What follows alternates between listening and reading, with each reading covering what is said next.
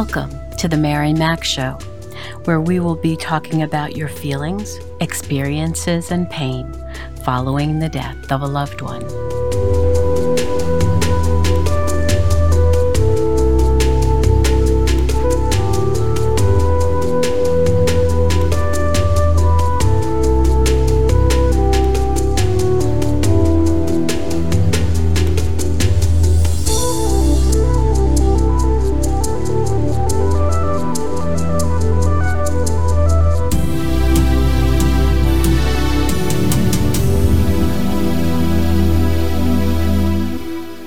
Good morning, good afternoon, good evening. Wherever you find yourself in this entire world, I welcome you. So how are you doing, my friend, my warrior? I certainly hope this week finds you well. I would like you to visit my store, the Mary Mac store, where you'll find lovely gifts for yourself and another bereaved friend or relative, especially our I Remember collection. Partial proceeds from everything that is sold in this store goes to help support the Foundation for Grieving Children, Inc., which I established many years ago. I also want to acknowledge the citizens of India, as COVID has taken on another surge. Please know that last year, when we were first struggling with this in America, I created several episodes specifically on this, and I will leave the exact episode numbers in the show notes for you. And please know I'm thinking of you and sending you much love. Today, I'd like to discuss the intellectual challenges that occur after a loved one's death. Now, we might feel confusion, like our brain is fuzzy. We have an inability to concentrate at times.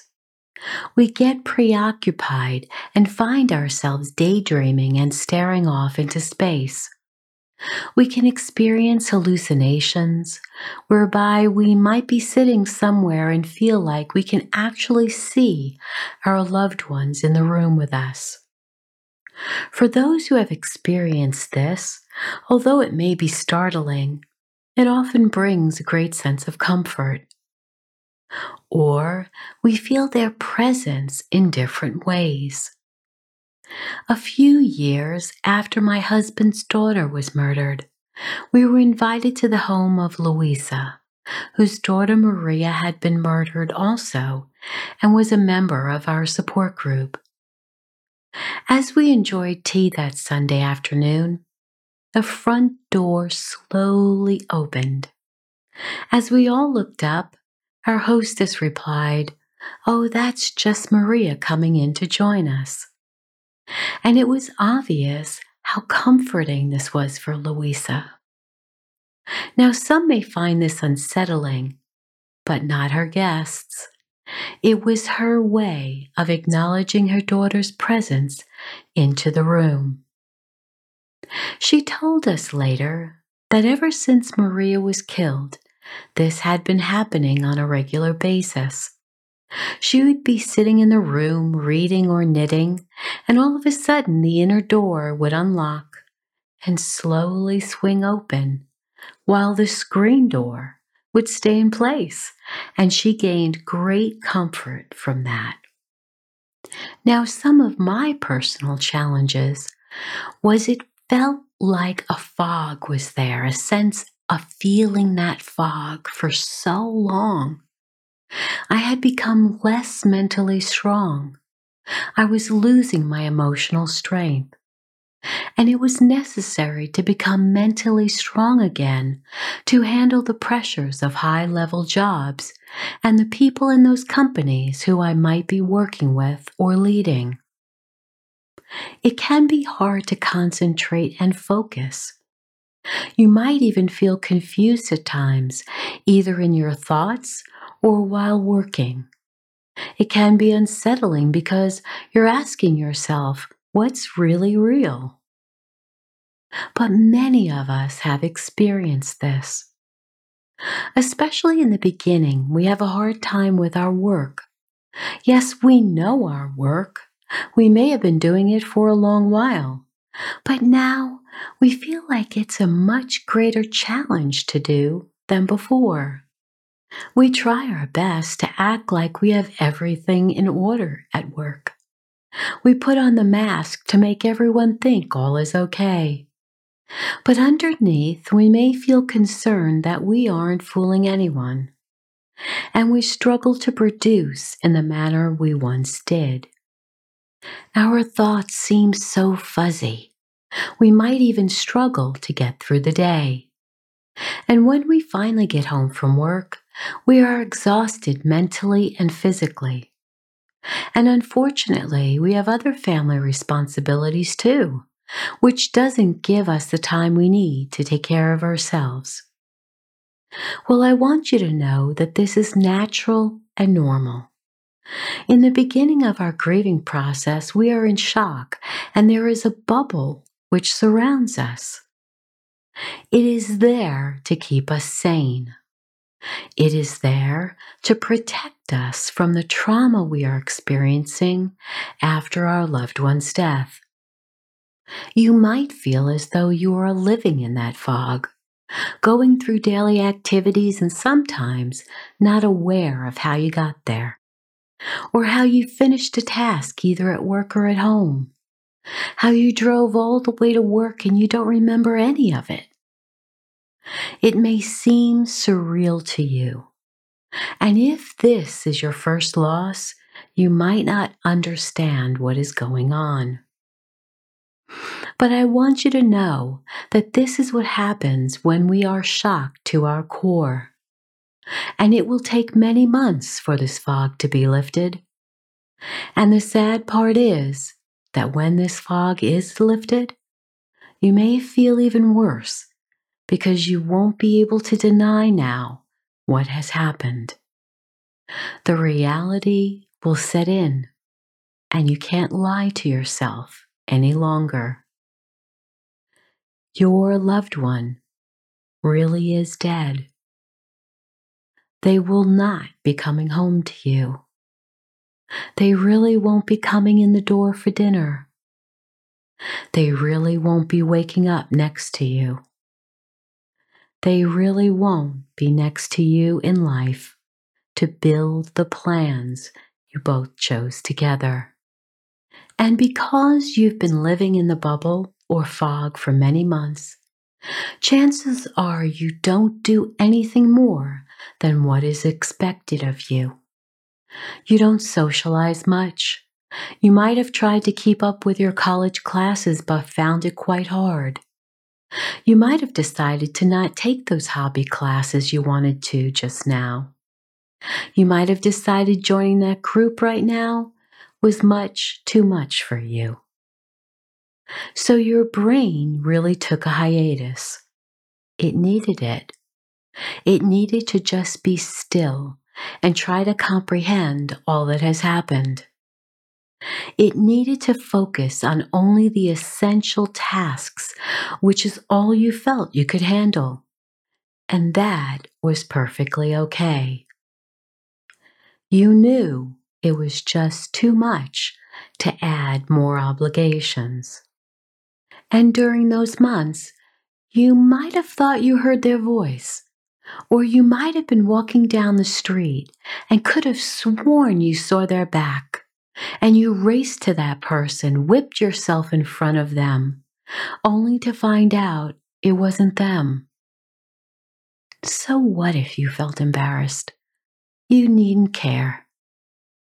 Or you're driving in the car, and the same exact car that they drove goes flying by, and you speed up to catch a glimpse of the driver, hoping beyond hope that somehow it will be them. And you have dreamt this entire nightmare. We try so hard to trick ourselves so we can somehow learn that we are wrong. They didn't die. They weren't murdered. They weren't killed in that car crash. They didn't overdose on those drugs. They didn't take their own life. Oh, wouldn't it be wonderful if that were the case? We try so hard to fib ourselves intellectually, but we eventually come back to earth a little while later, only to rediscover we are wrong. This really happened. And even though we hate it, it's the truth. So as the months go by and the fog is lifted, as I mentioned, it will get harder. We can't lie to ourselves anymore, but during the beginning of our grief, we did only what needed to be done, and we might find what I used to call feeling like my brain has turned to mush. I was so consumed with my pain that I didn't read much outside of work. I didn't watch documentaries and read biographies like I did before my stepdaughter's murder. I wasn't keeping my mind keen and nimble, active and alert. It just felt like it was weak. I even felt like my confidence had decreased. I didn't have the energy or the will to keep up with friends and gatherings and hobbies. And once home, I just wanted to eat and go to bed. It just felt easier. Now, maybe you feel that too. Maybe you have curtailed most of your activities and the things that made you happy and felt fun for you. And now you might feel like giving all that up just now. Well, that may be. And you are certainly entitled to take time for yourself and care for yourself more so than you ever have before. And your mind is taking in so much pain, as well as your emotional system and physical body. So you need this time for you.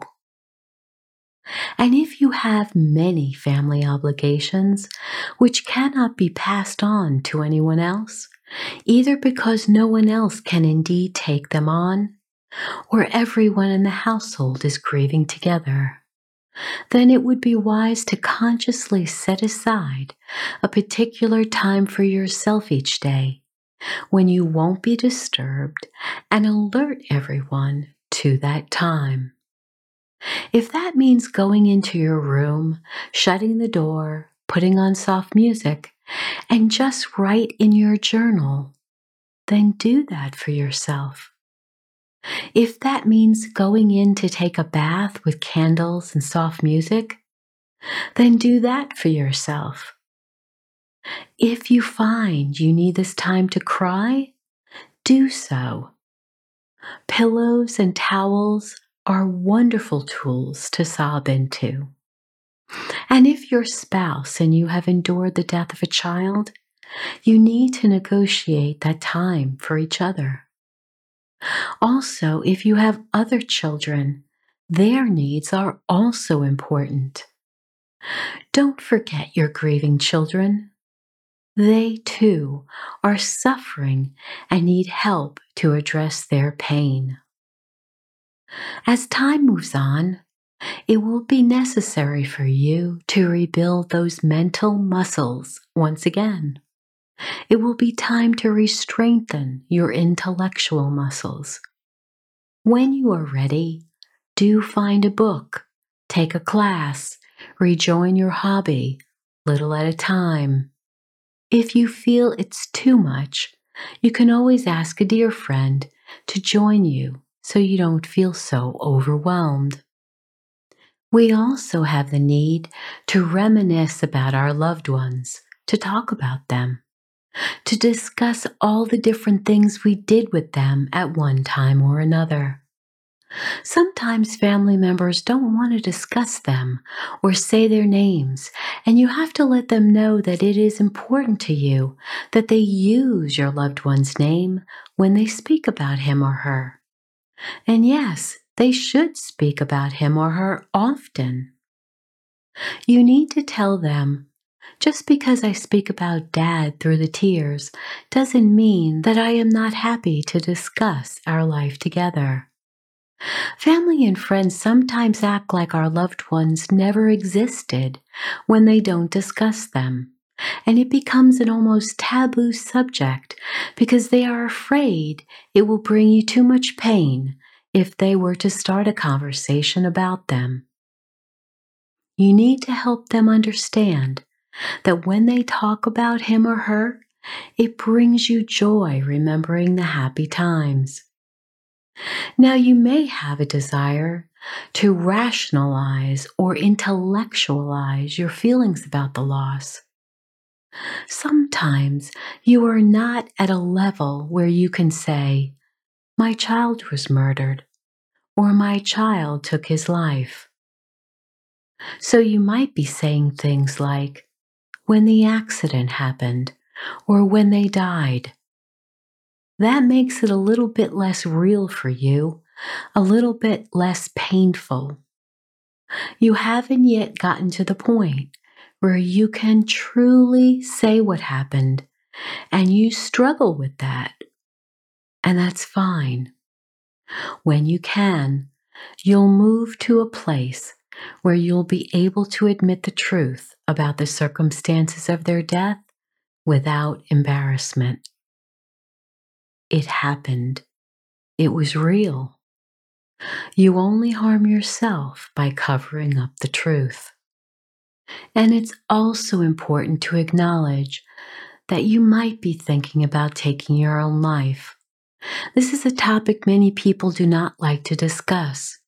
But the truth is, many of us who have experienced the death of a loved one, a beloved loved one, do think about suicide from time to time when the pain seems to get too great. You are not alone.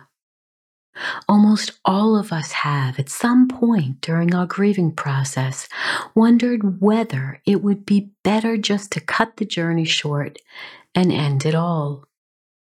Well, my friend, remember, there is a big difference between thinking about it and doing it. We all go through such great sadness. When the pain gets so intense, it is natural to search for ways to alleviate that pain. We all do this. So don't be embarrassed to have such thoughts. Just remember, you know that nothing would be solved from acting upon it. You would only hurt those around you more than they already hurt now. You need to know that you will definitely get through this painful episode, this confusion. You will wake tomorrow morning and you will move forward. You may not think so right now, but you will. If you find yourself in need of a confidential friend to talk to when you feel this way, please call the Suicide Prevention Crisis Hotline in your community. On my site, www.marymac.info, there is a tab at the top for crisis resources. There you will find the phone numbers for those centers around the world. Write that number on a sticky note and place it in your wallet or your purse. Stick it on your mirror or refrigerator. And if you feel blue or you can't seem to shake these thoughts, please call that hotline. Please. Most are available 24 hours a day and have trained counselors to speak with about your grief. And you don't ever need to give your name. And remember, don't just call when you feel totally out of control. Use these hotlines when you are having a difficult time coping and just need someone to talk to. There will be times when you feel like you've burdened your family and friends enough. Perhaps you've gotten the subtle signs that you should be over this by now. So don't get angry. Get help. Reach out to others in the community who are always willing to listen to your pain. So if you find yourself awake and you are pacing the floor at 2 a.m., with a knot in your stomach. Your family is sleeping and your support system is not there for you right now. This is the perfect time to call the hotline. It is essential that you talk to people. There will be times when you feel you don't want to share what's going on with the people in your family, and that's when a trained counselor is perfect for you. You might think something is embarrassing, or you don't want your family members to know about those particular feelings. But with an anonymous hotline, now you have a safe place to share your feelings. Mostly, I want you to remember that all these feelings are natural and normal, and everyone's timeline as to when the fog will lift and when you will feel stronger to re-engage with social gatherings and hobbies is totally up to you. I want you to get help when you need it. Use the crisis hotlines when it feels unmanageable. Please be kind to yourself. I'm sending all-encompassing hugs to you. So now it's time to get up and dance, dance, dance. And I know you think this is really silly, but please do it for me anyway, okay?